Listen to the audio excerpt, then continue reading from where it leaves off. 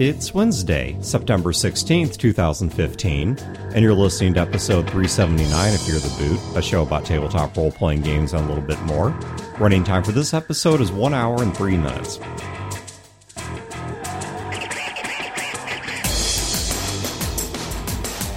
Welcome to Fear the Boot. My name is Stan. This is Wayne. This is Brodor. All right. No announcements today. Chris is still doing his giveaways on Twitter. I'll link that again in the show notes in case you've not been paying attention. So that's still going on. I think he's given away 2 games so far, but there's still like 5 to go. So anyway, sure, check that out. And outside of that, let's roll into it.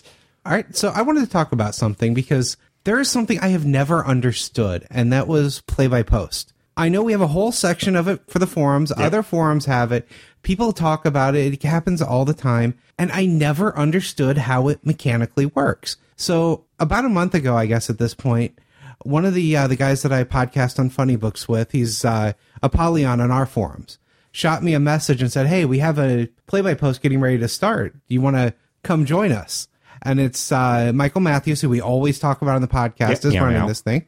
So I jump over, I'm reading the description, and it's a Apocalypse World game, mm-hmm. and the setting is that the world is basically flooded, and people are living in the top few floors of New York City towers, and people are on boats and things around there. It's like, the setting sounded really interesting, so I shot him a message like, hey, I've never done anything like this before. I don't have any idea how play-by-post work, but can I jump into this? So I've started playing it, and I'm having a ball. I can only remember playing in one play-by-post in my life, and this would have been back in like the earlier mid-90s on a local bulletin board service. I did a play-by-post on, I can't even remember the name of the site. It's funny, though, because I can remember it was a Renegade site, not a World War IV site, for anyone who remembers their BBS platforms. I do. But it was a big shock here. It was a pure MechWarrior RP game. Like there was no, you couldn't do map combat and BattleTech in a play-by-post. But it was a pure MechWarrior RP game, and it didn't go on for terribly long, as best as I recall. But when I'm kind of with you, because play-by-posts are a somewhat strange animal to me, because the turn length is obviously not necessarily as clear because of the fact that one person posts and another posts, and you don't know how much the prior person is going to post or how much time it's going to cover. It gets more difficult to interrupt actions, to say, wait a minute, forget his next 20 sentences. After sentence 1, I have something I want to do here. Yep. Initiative rounds for combat. People post at different rates. Maybe one person posts daily, one person posts weekly, potentially. Yeah, or somebody's on there from work and can post many times a day. And so there's a lot of organizational things. And I'm going to just start off right here and save you people some blog posts and forum responses and tell you, I don't know much about play-by-post, so... And I'm only in my first game, yes. So... And as for D&D 5e, it looks like we're going to have somebody on the show who's significantly more knowledgeable than we are to salvage that. So... well, I'm here. I've played one game. Sadly, that kind of makes you a subject matter expert within the 3 of us. But that's not the person I'm talking about. I've got an actual subject matter expert. But point is, play-by-post, not much experience. So, Wayne, I am the student. You are the teacher.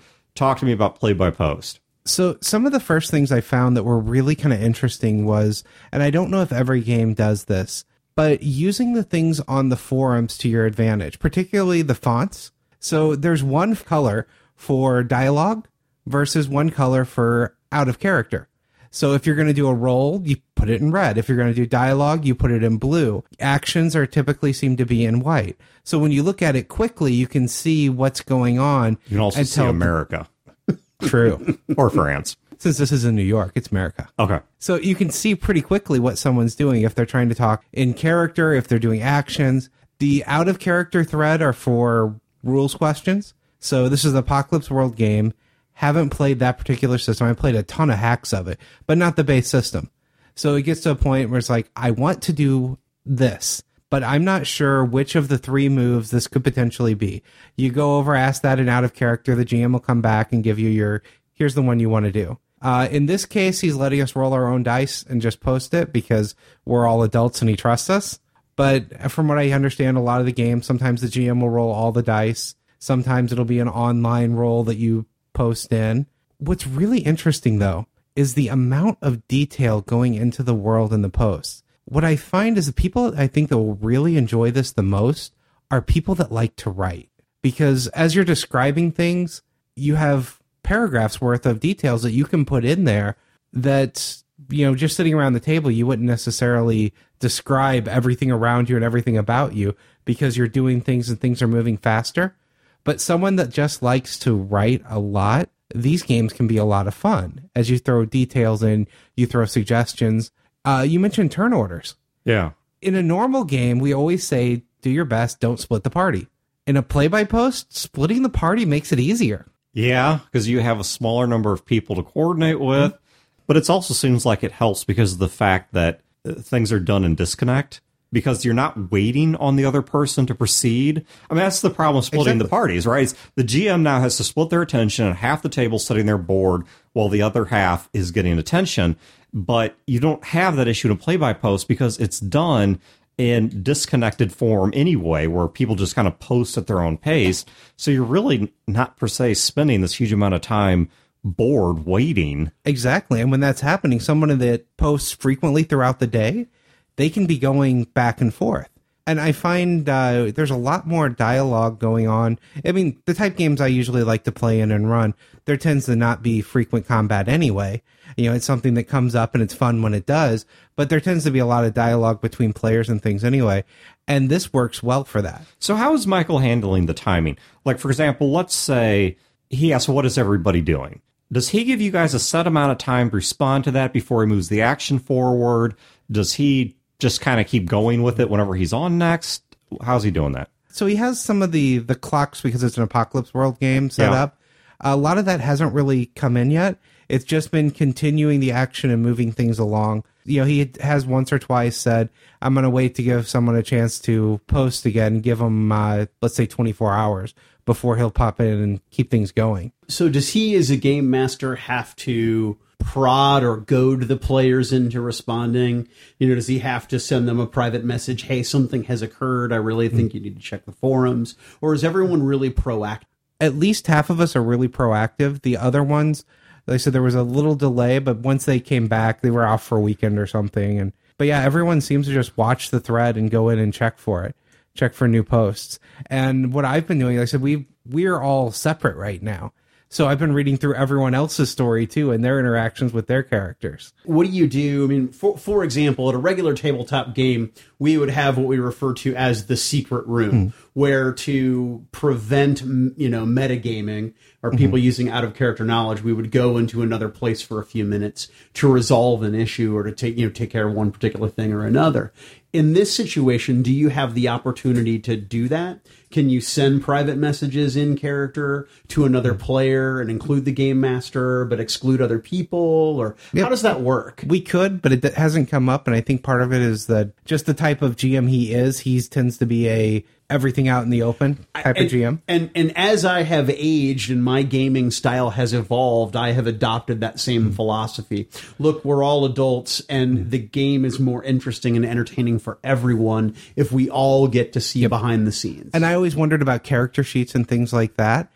So for this particular game, he just has set up a Google Docs. And our character sheets are all out there on, Google Drive. We can see each other's character sheets. We have the details there. The maps of the world, if we need them, are all posted in the thread. So all the details are there. And there's reserved posts at the beginning of the threads for your characters. So as things change, let's say you get XP or you level or something, you go back and edit your post in the placeholder. So it's always right there at the beginning where you have details. If you take damage or something, you can go back and edit that first post. Yes, I have to admit, I was very titillated when you talked about the level of writing and detail that go into the characters and go into people's posts for their response and describing, what you can do to describe the environment and describe mood, the showing, not telling. I think that's really interesting. Yeah, and it's something I said, I never understood the appeal of this until trying it, and I'm really enjoying it. And part of it is I like to write, and it gives me that chance to both game and write at the same time without running a game. Yeah, that was going to be my next question is I don't really think we're prepared right here, right now to do this as a show's main topic because there's a lot of things that go into play-by-post that I think we would need to prepare better, or at least prepare differently to tackle the show's main And that's topic. why I wanted to do this as a banter topic, because I had the assumption that if I never understood how this works, that a lot of other people don't as well. And Yes. I thought it would be good just to have a conversation just to explain my experience, at least, so other people can at least understand how it's working for me, to know if it's something that might be interesting or not. Yeah, what your early take is at least that you're enjoying it and do intend to keep doing it. So I think that right there is worth communicating. And yeah, there is a play-by-post section on the Fear the Boot site if you want to find other people to do play-by-posts with. And then also, obviously, it's not just our forums. You can find play-by-post stuff all over the internet. I mean, just type that into Google. I'm sure you'll find plenty of places that have a play-by-post section. I don't know if I even would have tried it if it wasn't for the XCOM saga, because I had so much fun on your Facebook making comments until you got me killed in your gameplay. Well, you'll come back. I've decided I'm going to reset everyone's life status for the next installment when they come out with XCOM 2. Yeah, I had a lot of fun doing that, and that's what I think opened me up to the idea of, let's give this a shot. So today's main topic is somewhat similar to a show we did quite some time ago, but we're going to revisit it because, one, it's fun, two, our experiences have changed, and three, I've got two hosts here that were not hosts at the time this was recorded. And I've also come up with a new word. We got a lot of feedback about jobby from the last one. You mean hand jobby? Well, see, that's the thing is, to me and to you, jobby sounds like it's short for a hand job or whatever. But apparently, it's also slang in certain places. Oh, I read that. For poop. Yeah. And no, people, we're not talking about poop. So did I ever tell you at one of my previous jobs? This is a story about a hand job. I don't want to hear it. It is not. Okay, go on. One of my previous jobs, we used BlackBerries. BlackBerry is owned by a company called RIM. Yes. And there were RIM servers. I had a guy that was just obsessed with doing work on the RIM server because he wanted to set up scheduled tasks so he could say he was doing RIM jobs at work. So what did you call it when a rim job ended? Was that a fart? All right. So what we're talking about today is not rim jobs. It's not poop. It's not jobbies. That doesn't mean they won't be brought up. No, we're talking about FIHAGs. So FIHAG is an acronym of F***ers I Hate at Gaming. We were talking about some of our FIHAGs, right? The people that drive you nuts at gaming, or at least have significant behaviors they engage in often enough that this is now what you associate them with. So these are... Can I go first on these? My own personal pet peeve. Go ahead, Wayne. Guy that challenges the GM on every rule or observation. I am lucky. I have never run for one of these. I have. But I have sat in enough game sessions watching this happen that as somebody who GMs as often as I do, it drives me crazy watching someone do it. I've had it all three ways. I've had the rules lawyer, I've had the setting lawyer, and I've also had, I don't know, the reality lawyer. Somebody who's kind of like, that's not how physics works. That's not what happened in history. And it's like, you do realize this is make-believe. See, I don't game with that guy. That's it. That's my judgment. I don't game with that guy. You know what? I'm not saying your solution's wrong, because it's not. It's God's work. But I'm just saying that has to happen first before you realize it's that guy. Yeah, you're true. Right. You're absolutely right. And what I find is more often than not, when I've seen this happen, the GM has generally been battered into submission. And I feel bad for him. That individual is precisely the reason it took me years and years and years to run a Star Wars game, and to make sure that when I did run a Star Wars game, that guy didn't play in my game. You know what? Now that you mention it, actually Star Wars is the worst setting lawyering that I have got, followed close second by a couple different D&D settings, especially the people who have gone out and read those terrible novels. But they had some lawyering for me, but I think Star Wars has topped them all. Yeah, for sure. In my experience. You know what? And that's actually where Star Trek helps. There's enough internal inconsistency in Star Trek that you can just about say anything, and there's some episode that backs it up. And because of its inherent absence of quality, you can run a bad game. Bring your hate mail. Jeez, what? I haven't given you an email address yet. Yeah, Brodor, you can't get him on the forums, though. It's Brodor as his PM thing, spelled B-R-O-L. Look at his show notes. I put his name in the show notes every time he's on. So, Brodar, do you got a FIHAG or do you want me to go? Well, I have many of them. All right, well, give us one. I have many of them. The dice cheater. Right? Yeah. The person who has either their little tray that is on the shelf behind them, or they have their book that's off to the side and they roll their dice and they're like, oh, well, this occurred. I don't know. I mean, I've only seen that happen once personally, and I do believe it was an accident. Because it was Chad, and he's rolling a dice, and he rolls through the night, he's doing really well, and then about maybe halfway through the night, he picks it up and looks like, oh, this is my trick die. Yeah, he has a 6-sider that, to avoid being too obvious, doesn't have a 6 on it. All 6 sides say 5. Wow. See, with the shop, we used to, for a very short period of time, we carried polyhedral die sets that you'd have 2 D20s in it, one regular D20, and then another D20 that didn't have a 1, it had a second 20. Right. And then you'd have, hey, I've got 4 D6s.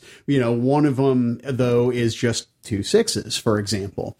But, we used to see this at the shop, too, when you would have your organized gameplay, like your Wednesday night D&D encounters or whatever, which would be the die scooper. The person who drops their D20 on the table, calls a number, they declare a result, and then they scoop it up before anybody can see it. Yeah, actually, I guess that's kind of a smart thing to do, to put the same high number on opposing sides. Playing with enough dice, you've probably observed this, dice are all created such that opposite sides, okay, so if you look at side A and then its opposite side, and side A can be any side of a die, they always add up to 1 plus the total number of sides. Okay, so if you take a D6, a 6-sided die, and you look at any 2 opposing sides, they will always add up to 7.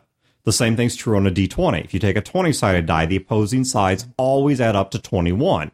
And so if you have a 20 on both sides, no one would ever be aware, because the 1 would always be face down. Yep. So they would never notice that a 1 isn't there, because it should be across from the 20 and thus on the table. Speaking of dice, I have a dice pet peeve on dice creation, the custom ones. Yeah. I love, like, our Fear the Boot dice, like these wonderful BattleTech dice. I know. Wait, now you've seen these BattleTech dice. You understand why I've been on a tear for a month and a half? These things are amazing. Yeah. These are great because they don't do my pet peeve. There are some of the custom dice that put the custom thing on the 1.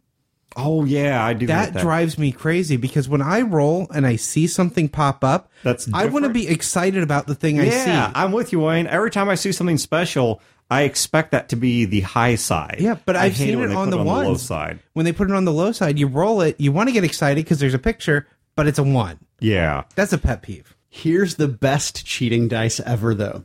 There's a board game out there. The new version of it, the Americanized version of it, is called Formula D. But back in the day, it was Formula Day. I still hear it called Formula Day. So the dice for that game, it's a polyhedral set. So you have a D4, a D6, etc. But like the D20, it's just 11 and above. Yeah. Right? So we've got people playing with those. Wow. So yeah, to explain that for us not familiar with this, it's a racing board game. It's in English appears to be Formula D, but it's a German game.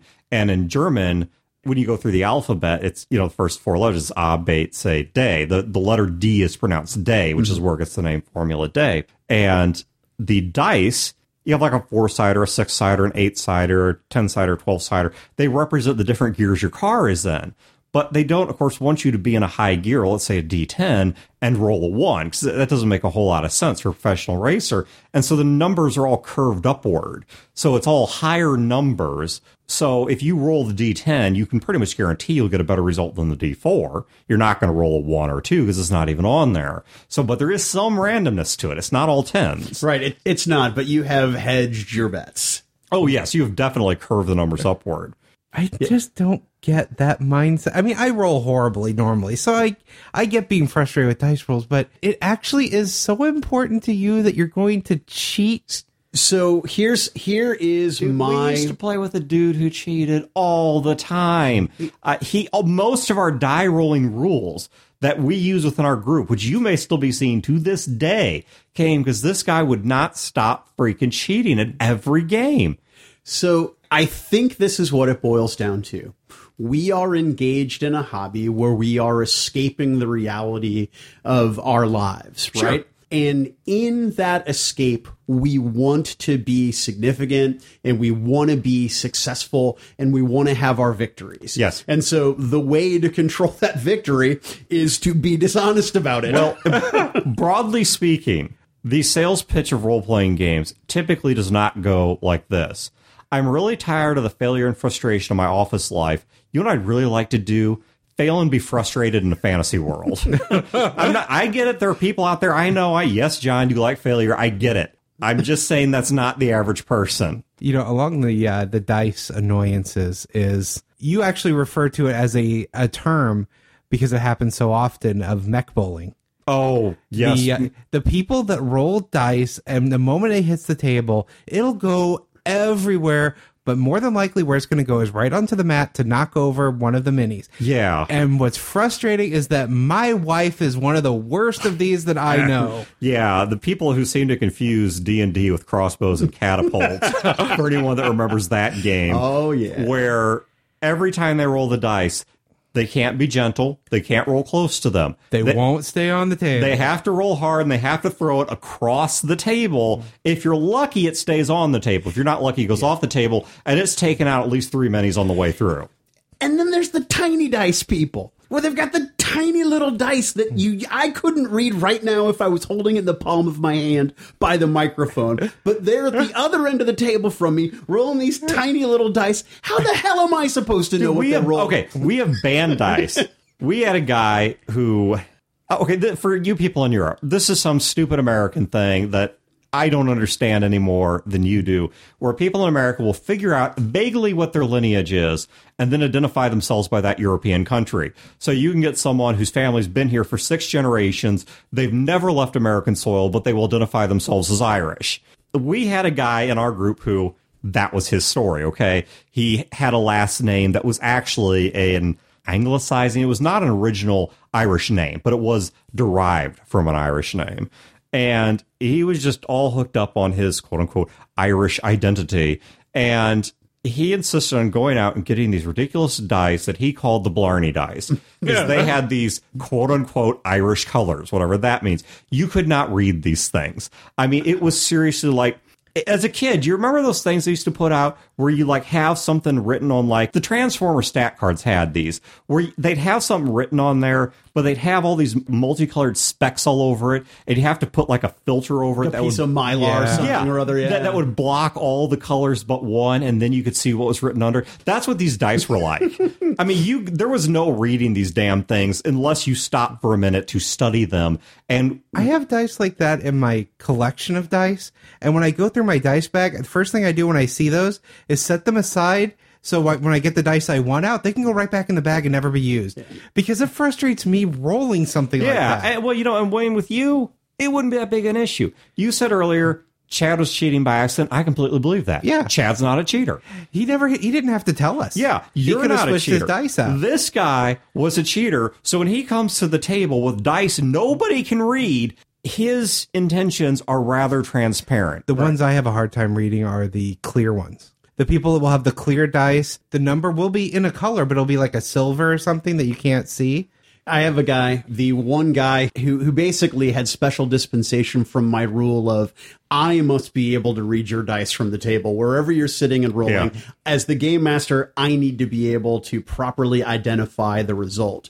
But this guy one of my favorite people I've ever gamed with, Lewis Murphy, he could sit at the other end of the table and have the tiniest little dice, but he had Wayne style luck. I mean, he failed consistently, constantly. And so I was like, whatever, Lewis, I don't care. I mean, in fact, if you were to lie to me about that result, like, you just go right ahead.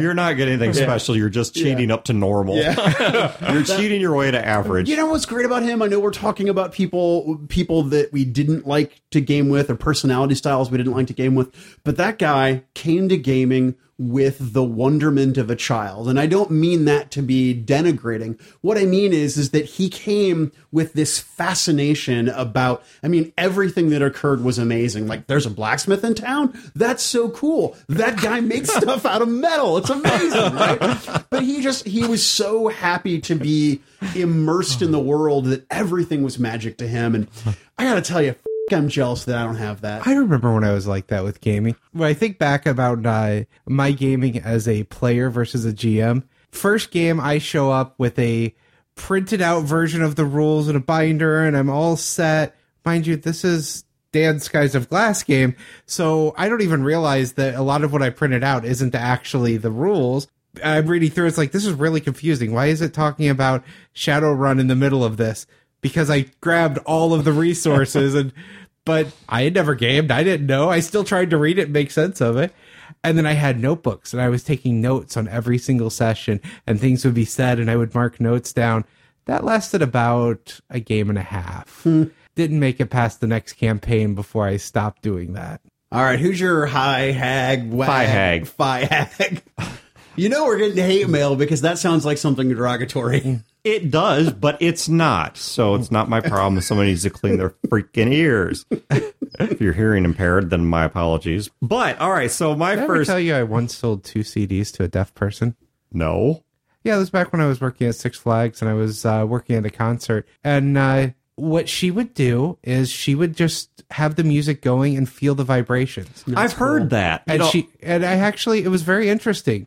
But yeah, I sold 2 CDs to a deaf person. Yeah, I've heard that before. Where actually I heard it was there was a 4chan prank where apparently Taylor Swift was having some kind of a contest where you could like vote for a school and then she would go to a concert at that school. And so 4chan they vote bombed it to get her to go to a school for the deaf. And the school for the deaf won. And, I don't know, I have pretty mixed to severe feelings about this, but she then refused to do it. And she sent them something else. She made some kind of a donation to the school, but she refused to do it.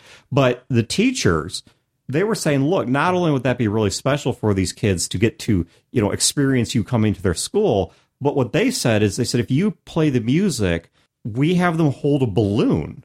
And apparently they can feel the vibrations in the balloon and can still intuit some sense of the music out of those vibrations. Yeah, so there's a great gaming idea in this. Yeah.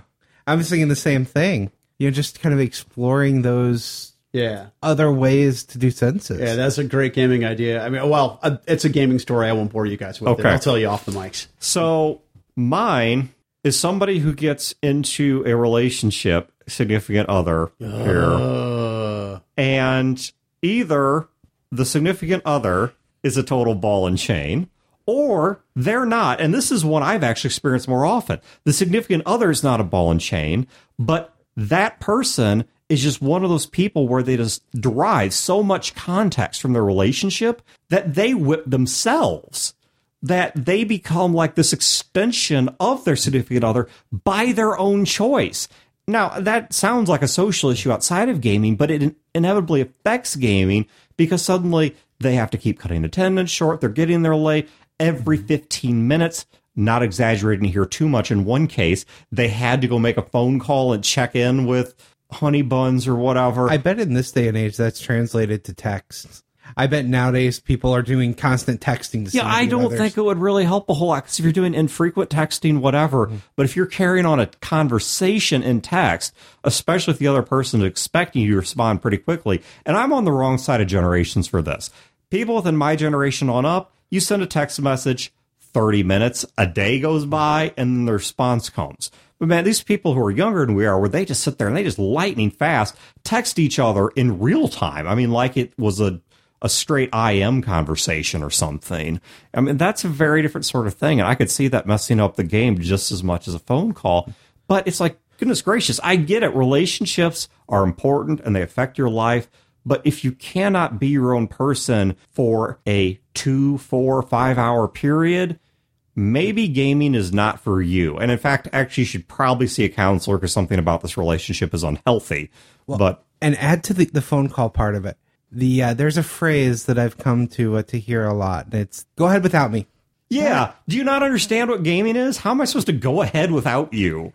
If the person that's stepping away is then missing what's happened, so when they come back, they won't know what's happened. Yeah, and then you get to re-explain it. Yeah, or they'll come back and jump right in, not realizing what's just happened. Or you'll need their input. Yeah. And they won't be there for it. Personally, I will just pause. I don't want to just keep going. I'm the exact same way. And one of the ways I got around this with a prior group was we actually went around the person to the significant other and said, look, totally cool you guys want to talk. We're not trying to get in the way of that, whatever. But would it be all right with you? And not because you per se have a problem with this, but because he's doing this to himself. Can you please tell him that it's okay if he waits to call you until we take a break? And then we'll go ahead and organize the game such that we have a 3 to 5 minute break like once an hour so he can check in with you, whatever it is he needs to do. And she actually had to come back at him and say, stop treating your friends this way. Wow. So the 5th edition game that I started recently exists because one of my older friends, one of the guys who used to be associated with a group of guys who paid me for gaming, he wanted to get the band back together. And so it'd been years since we'd gamed, and we've had some really great experiences together. And he wanted to, let's get something together. It'll be great, blah, blah, blah, blah, blah, blah, blah. So this conversation happens at one of my friends' wedding receptions, who's playing in the game currently. And once the second friend, the originator of the D&D game idea, once he got married, things kind of went sideways for him. And we elected somebody in the group to act as group representative and basically said, look, it's very clear that you're not going to be dedicated to this game, and there will be a seat available for you in the future, but right now it's obvious that you can't dedicate to it. And for me, that's probably my chief pet peeve, is the person that can't show up and can't show up on time. And I know that that makes me sound like the gaming police, but I don't care. I am the gaming police. If you're going to participate, you need to be there, and you need to be there on time, and you need to be there ready to play. Did you ever try, and this is something I've actually had some success with, giving them an NPC? For example, let's just use a simple D&D thing. There's some kind of a hireling with the party, or one of the town guards that the king sends with them, or something like that, and you play the character most of the time, or they're simply not there, they're watching the wagons or whatever, but when this person shows up, it's like, okay, the guy comes walking over, and now suddenly you're with the group, and then when they take off again, and the character's there, but there's no plot points that center around the character. They're oftentimes either out of action or an NPC. But when that guy decides to make a cameo, you can just hand that character to them. And I have not tried that because I go with my previous philosophy of I don't game with that guy. Fair enough. You can't dedicate to the game. That's fine. No hard feelings. I still love you. We'll still hang out. We'll still go do stuff. We just won't game together. And you know what? I can be on the opposite end of that. If I am not up to snuff, that is okay. You know, I think I would try it, especially if it's something where, for this particular time, let's say you've gamed with someone for a long time, and you know that for the next month or 2 months, they have a lot going on. Let's say they're getting ready to get married, or, you know, they have weddings in the family they know they have to go through, and you know that they're going to be missing some. I might try something like that. Or things are really hectic at work. They have to prepare for some big certification or something crazy like that, and you know that they may not be able to make it regularly.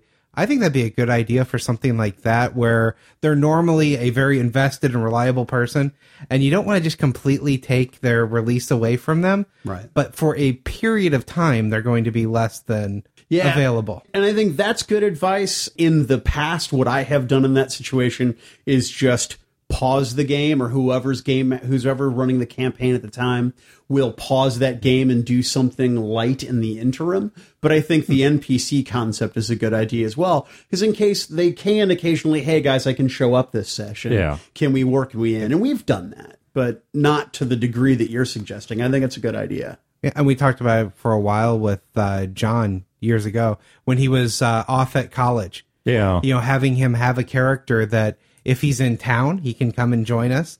Because again, in that case, it's not a dedication. It's he's out of town. Instead of giving him a random NPC to join, here's your character that'll be your random NPC. Right. Well, and how fun is that too? Is that, you know, we're excited that our friend John showed up and he gets to play in the game, and we have this great bard who everybody loves that's super exciting, and we in character are excited to see this bard come and sing our praises. Literally. Literally. Yes, John, I chose Bard deliberately. Oh, okay. I wasn't sure which word the literally was meant to go with.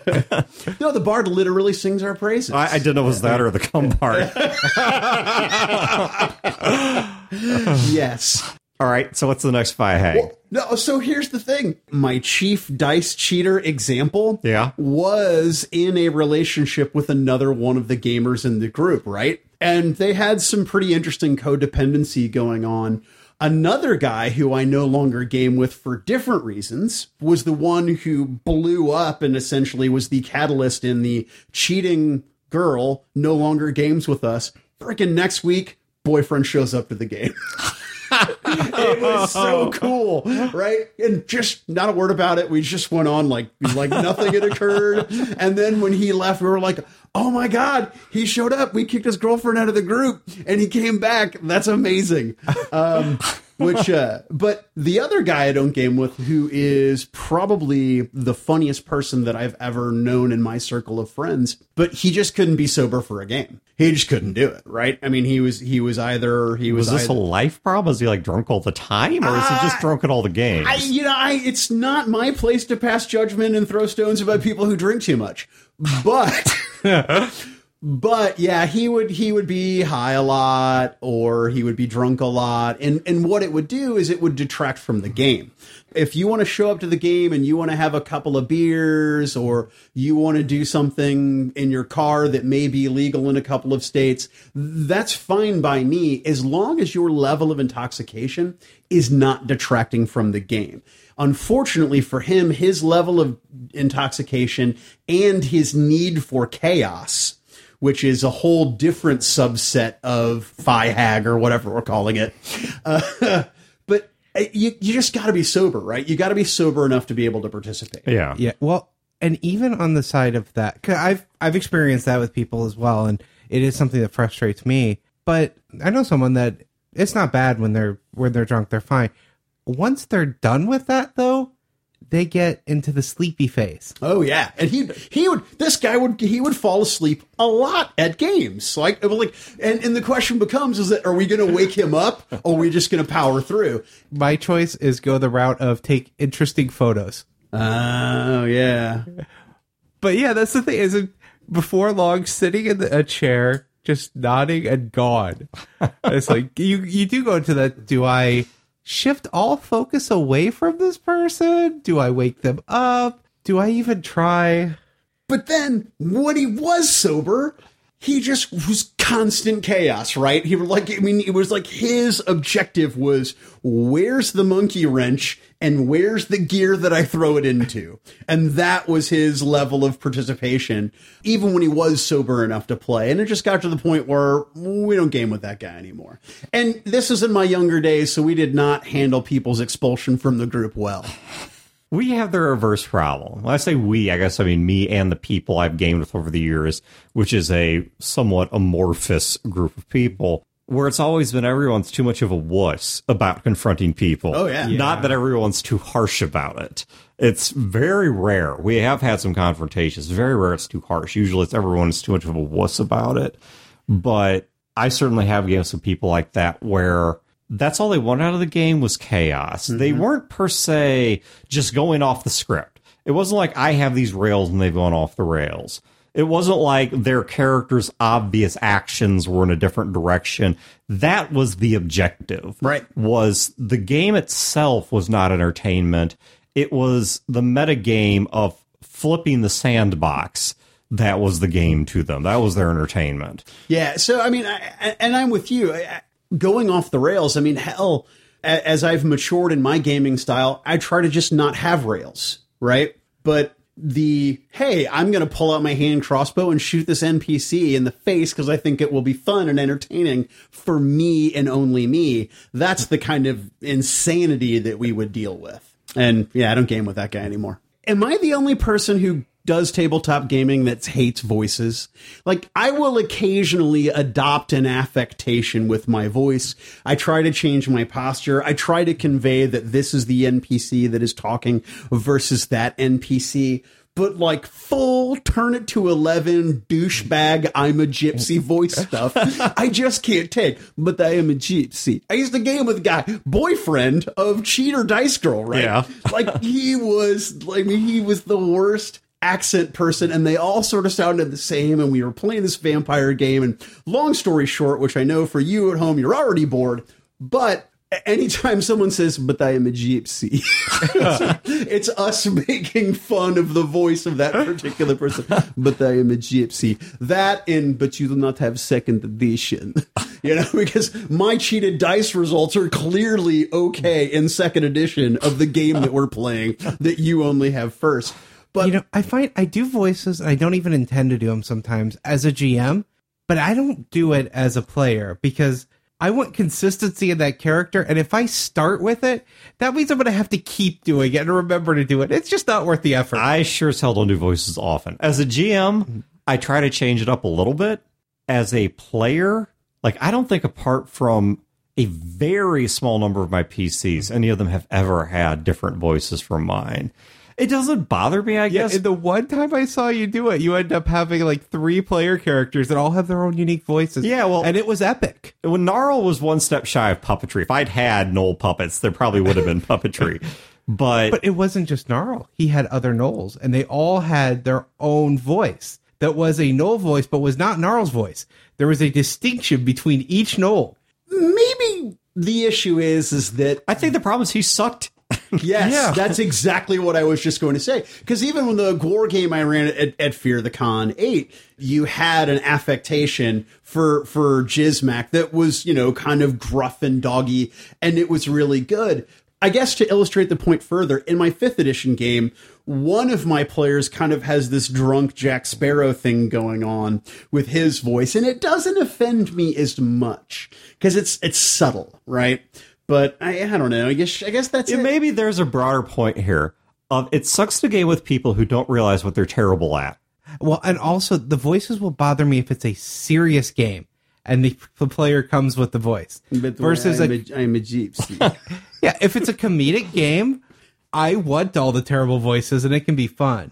But if it's meant to be a serious game and they come in with the I'm a gypsy. Well, especially if they're not good at it.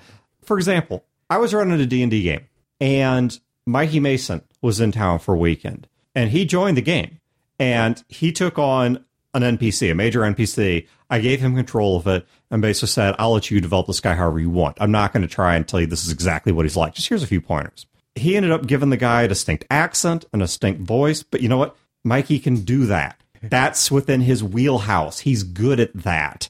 And so it worked, and it was fine. And even it was a serious game, but it added to the game. It gave the character because it wasn't some...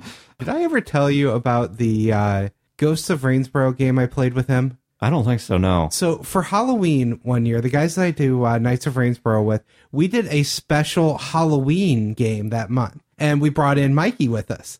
So it was a Skype game. He's playing with us. Yeah. I do a lot of jokes about one guy's name's Paul. I do a lot of jokes about Paul's mom. Yeah, I saw it from your... I like mom jokes. So Mikey makes a character who has a ghost dog that he names Monpaul.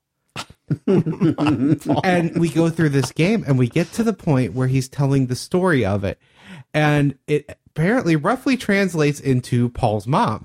And he has this epic tale of how he named the dog after this person named Paul. And the whole character builds up to this setup of this miraculous story that is one big Paul's mom joke. At that point, it's like, Mikey, you win. I don't know you could win a game, but you won. Let me explain something. So, some years back, there was this big hullabaloo in the news because Steve Irwin was out messing around with crocodiles and all that silliness he does. At the time he was doing it, had a baby in his arms.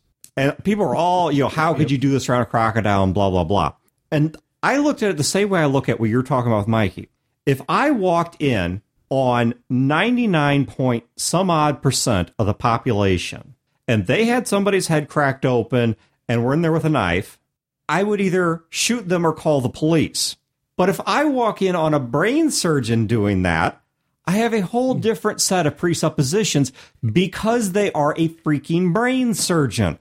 When Steve Irwin was out there with that baby and the crocodile, if an average person did that, they're an irresponsible idiot. But this is what the guy does. He gets crocodiles the way the brain surgeon gets surgery. That baby's probably as safe in his arms as it would be anywhere else on Earth. Safer than in my house. And Wayne, the same thing's true of Mikey. Mikey is a professional. Mikey can attempt things the rest of us should not attempt at home with acting and comedy because he's a professional. Because he can be around a crocodile or have his hands in somebody's brain and not have a horrific ending to it. I am Gypsy. Cannot do that. Okay? I am a Jeeves. This would be the equivalent of a proctologist taking a baby to a crocodile. None of the expertises line up here, right? This is this person's not qualified to do it, and therefore they shouldn't attempt it.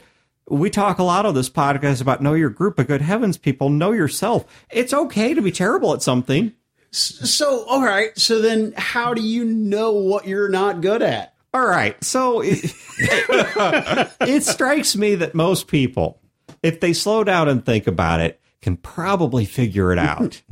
In fact, most of the people out there that need to hear it from me are not the people who think they're great and they suck. It's people who think they suck and actually have some talent. They've just learned enough to realize what they don't know, and they're intimidated, right? The whole imposter syndrome thing. But these people that get out there and they can't do something, but they think they can, I don't know. I mean, if you're that far gone, I'm not sure anything I say would wake you up to it anyway.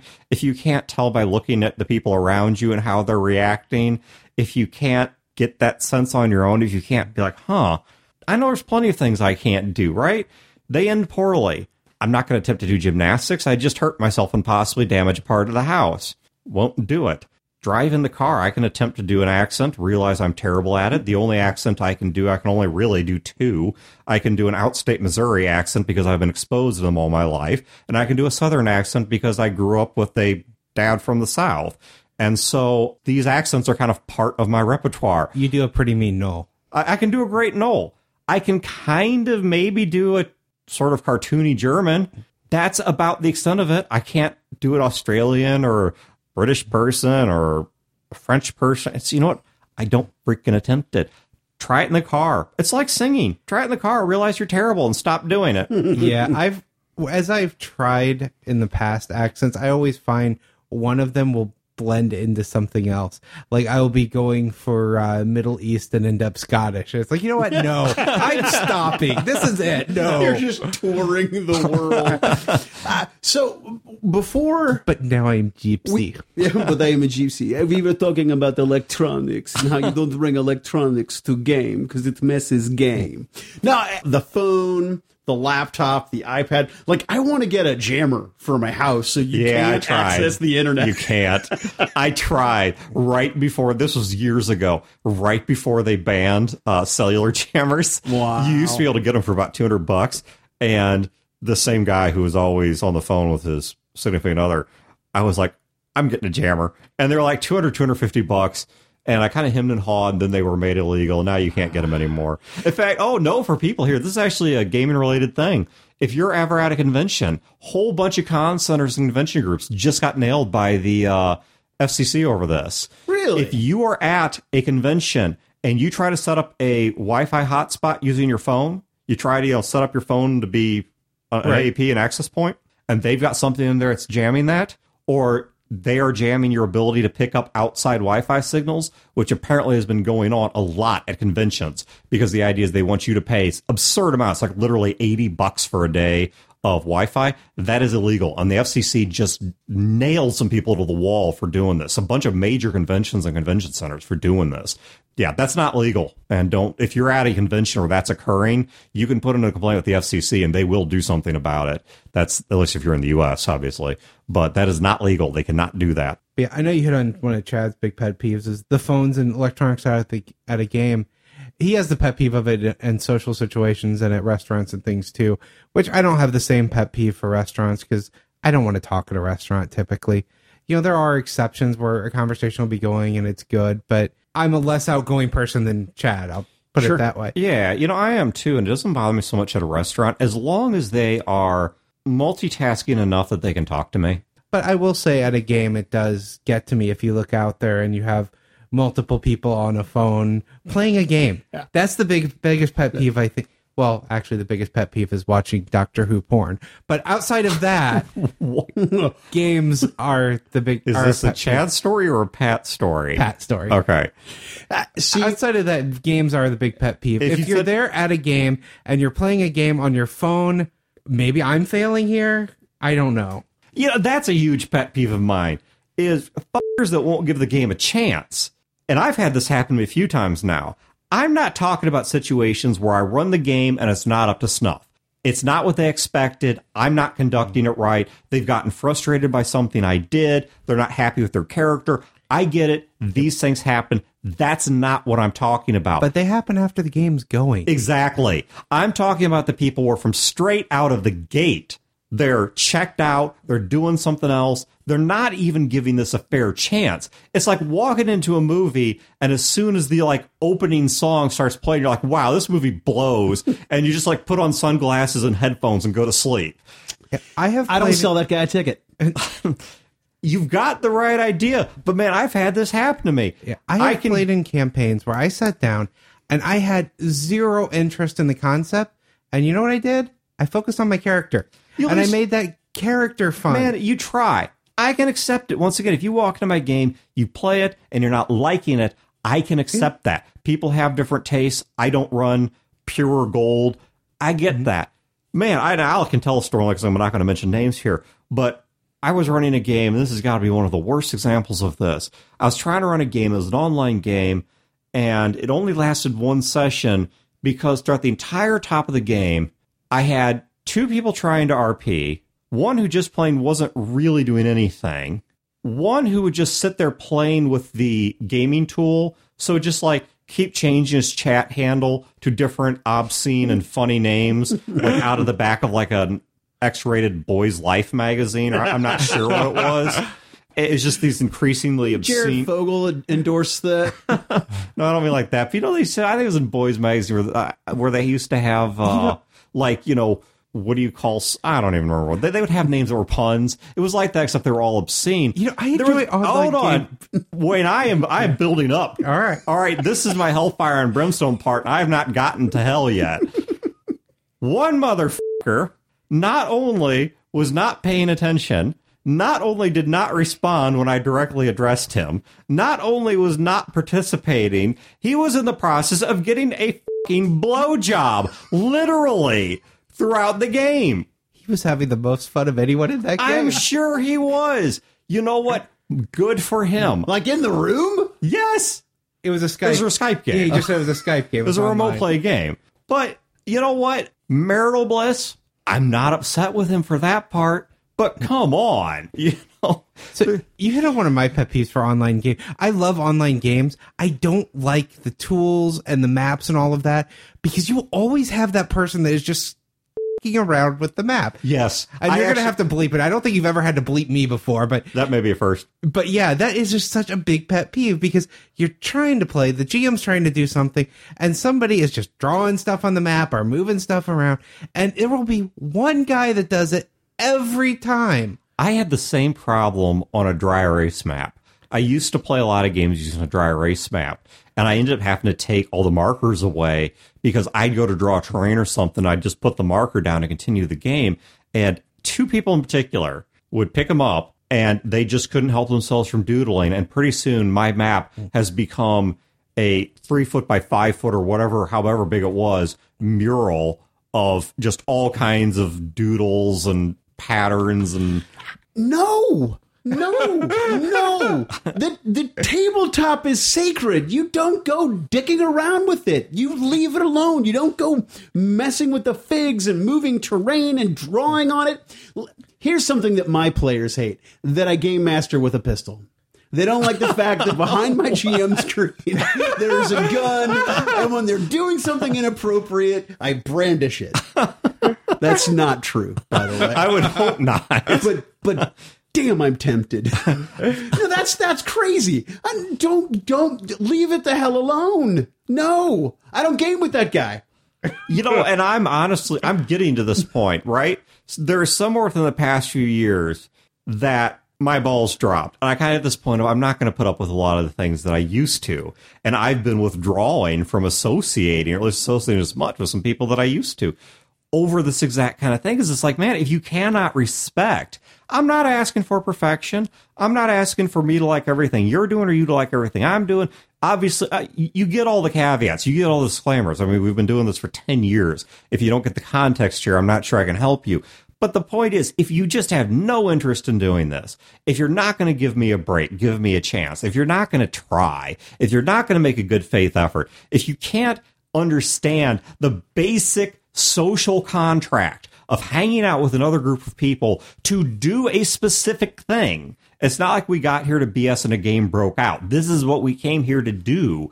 Then I'm not going to deal with it anymore. I'm not standing over at your bookshelf looking through BattleTech books while we have this podcast. I don't have my hands under the table messing with whatever this machine is, diddling with knobs. No, because it's inappropriate. It's disrespectful. It would also mess up the recording if you started pulling, because you're on the cord side, so you'd just be unplugging mics. Now, in fairness, I might be putting the Care Bears in inappropriate sexual positions while recording the podcast, but that's just something to do with my hands. Idle fiddling has never bothered me. You want to pick up that ogre miniature because it's badass looking and you want to examine it? Yeah. That's one thing. I almost always am flipping a pen through my fingers, but it's idle fiddling. It's not taking up my attention. I don't even realize I'm doing it. The idle thing, one of the, I think the best examples of the idle thing is, my wife, I talked about, she does all her crochet stuff. Yeah. She will crochet at gaming. No GM has ever minded it because it is all just instinct at this point. Doesn't take any attention. It's idle doing it. And it's because it's not playing on the phone. It's not looking at things. And it doesn't draw attention because it is just something to do idle with hands. And if she's doing that, she's not fiddling with dice or doing something loud. It's a repetitive motion and low-level counting. Exactly. That's all it is. I mean, I know it's because while Carla does knitting, I think Sarah does crochet, right? Yeah, Sarah's crochet. Sarah does crochet, which is one needle. Carla does knitting, which is two needles. But nonetheless, I can be sitting there playing a video game, and I've mentioned on the show many times, Carla likes watching me play video games that have a strong story, and she can sit there and knit, and she's making pretty unusual and complex stuff, and yet she can perfectly follow the plot of the game because... And that's something I have to give Sarah credit for, because I did point out some of her bad gaming habits earlier of dice bowling and such. Before she ever did it, she asks each GM. If someone new is GM a game, she will ask them beforehand, is it okay with you if I bring my crochet and crochet? And everyone has always said, not a problem at all. We've seen you do it. It is all basically automatic. Yeah, it's no different than me holding a pen and like doodling on paper. And I don't mean like drawing. I just mean like, a thing you do where you just start making lines and shapes. You don't have any InDesign in mind. At Fear the Con this year, I was playing a game, and the person next to me was doing the doodling. And when she was done, she held it up, and it was one of the player's characters. And we're all like, can you draw my character next? That's cool. And it was that was her. You know what that is, though? It's in the background, something that wasn't distracting her at all. And I have at home the drawing still. And it's something I'm proud of. It's a picture of my character that was drawn at the table. Yeah, and you know what else that is? That's on topic. Yeah. You have to be paying attention to know what somebody else's character looks like. It does not demonstrate you're off topic. That's related to the game. Unlike getting blown. Here's another one. Be responsible for your own shit. I have an entire multiverse and meta plot and all of these NPCs and all of this information. The player can't remember their character sheet. Hey, Mike, what does this feat do? Dude, the book is right there. You have 4 feats. Look it up yourself. Yeah, you have 4 of them. You don't know what they do. I can't even get that far a lot of times. I can't tell you. And this is one of the great things about gaming online is people forget their damn character sheet. I'm the same way as you. It's like I bring in all this material. You can't remember one damn piece of paper. And if you can't, you know what? If you're prone to that, can you at least leave it at the place where we game? Give it to me. I'll put it in with the rest of the gaming stuff. Broder, the feats really bother me in some of these games because of how complicated they get. So what I do as a player that I wish more players would do, I have a cheat sheet for my character. It is the details of what the feats do. It is the wording of the spells. I don't need to use it for every single interaction.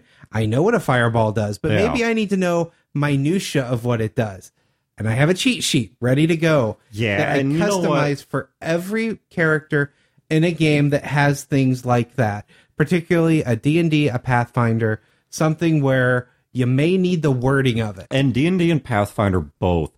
I have seen tons of online tools for putting that together, where you can say, these are my feats, these are my spells, and it will put it together for you. If you're playing a game that's not quite so ubiquitous, you're still talking 15 minutes, 30 minutes top in MS Word or TextPad or whatever, just writing up a few sentences for each item. Even for my online games, we do Knights of Rainsborough is Savage Worlds with the Superhero Compendium. I have a cheat sheet that is my powers.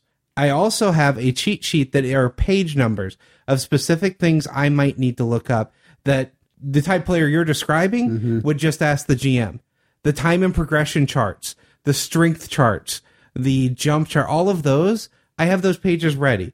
So I can quickly go look it up and see what I need to know number-wise instead of expecting the GM to remember all that, because the GM has too much to do to figure out if you can jump 10 feet or 15 feet. Amen. Now that I'm all riled up, I can probably do this for the next several hours, but we're going to stop this one here because I have to get it edited and released here at some point. But idle hands, habitual masturbation, is that a problem at the table? It hasn't been yet. It would be. If at any point, okay, I'm not Chris Hussey. If at any point in my game someone whipped it out, that would be it. Done. Okay. I need more information before I can decide on this. I was only kidding. I'm not. Are we talking male or female? What is the makeup of the group in general? Okay. Very quickly becoming a bonus episode. Is my wife sitting next to me at the time?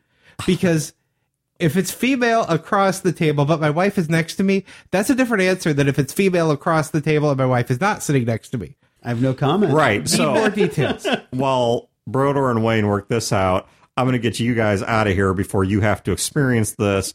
So, show notes for the link to Twitter. Chris Someone has to make up for neither Hussey or Pat being here this week. No, really somebody doesn't. So, thank you guys for tuning in. Have a great week and great games. You cussed multiple times this episode. Thank you guys for tuning in, and we will catch you next time. This has been a production of Fear the Boot, copyright 2015.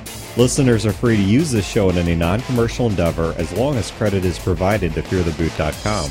You can find previous episodes and other resources at feartheboot.com. Fear the Boot is also a member of the Pulp Gamer Media network of shows. You can find other great shows in this network at pulpgamer.com.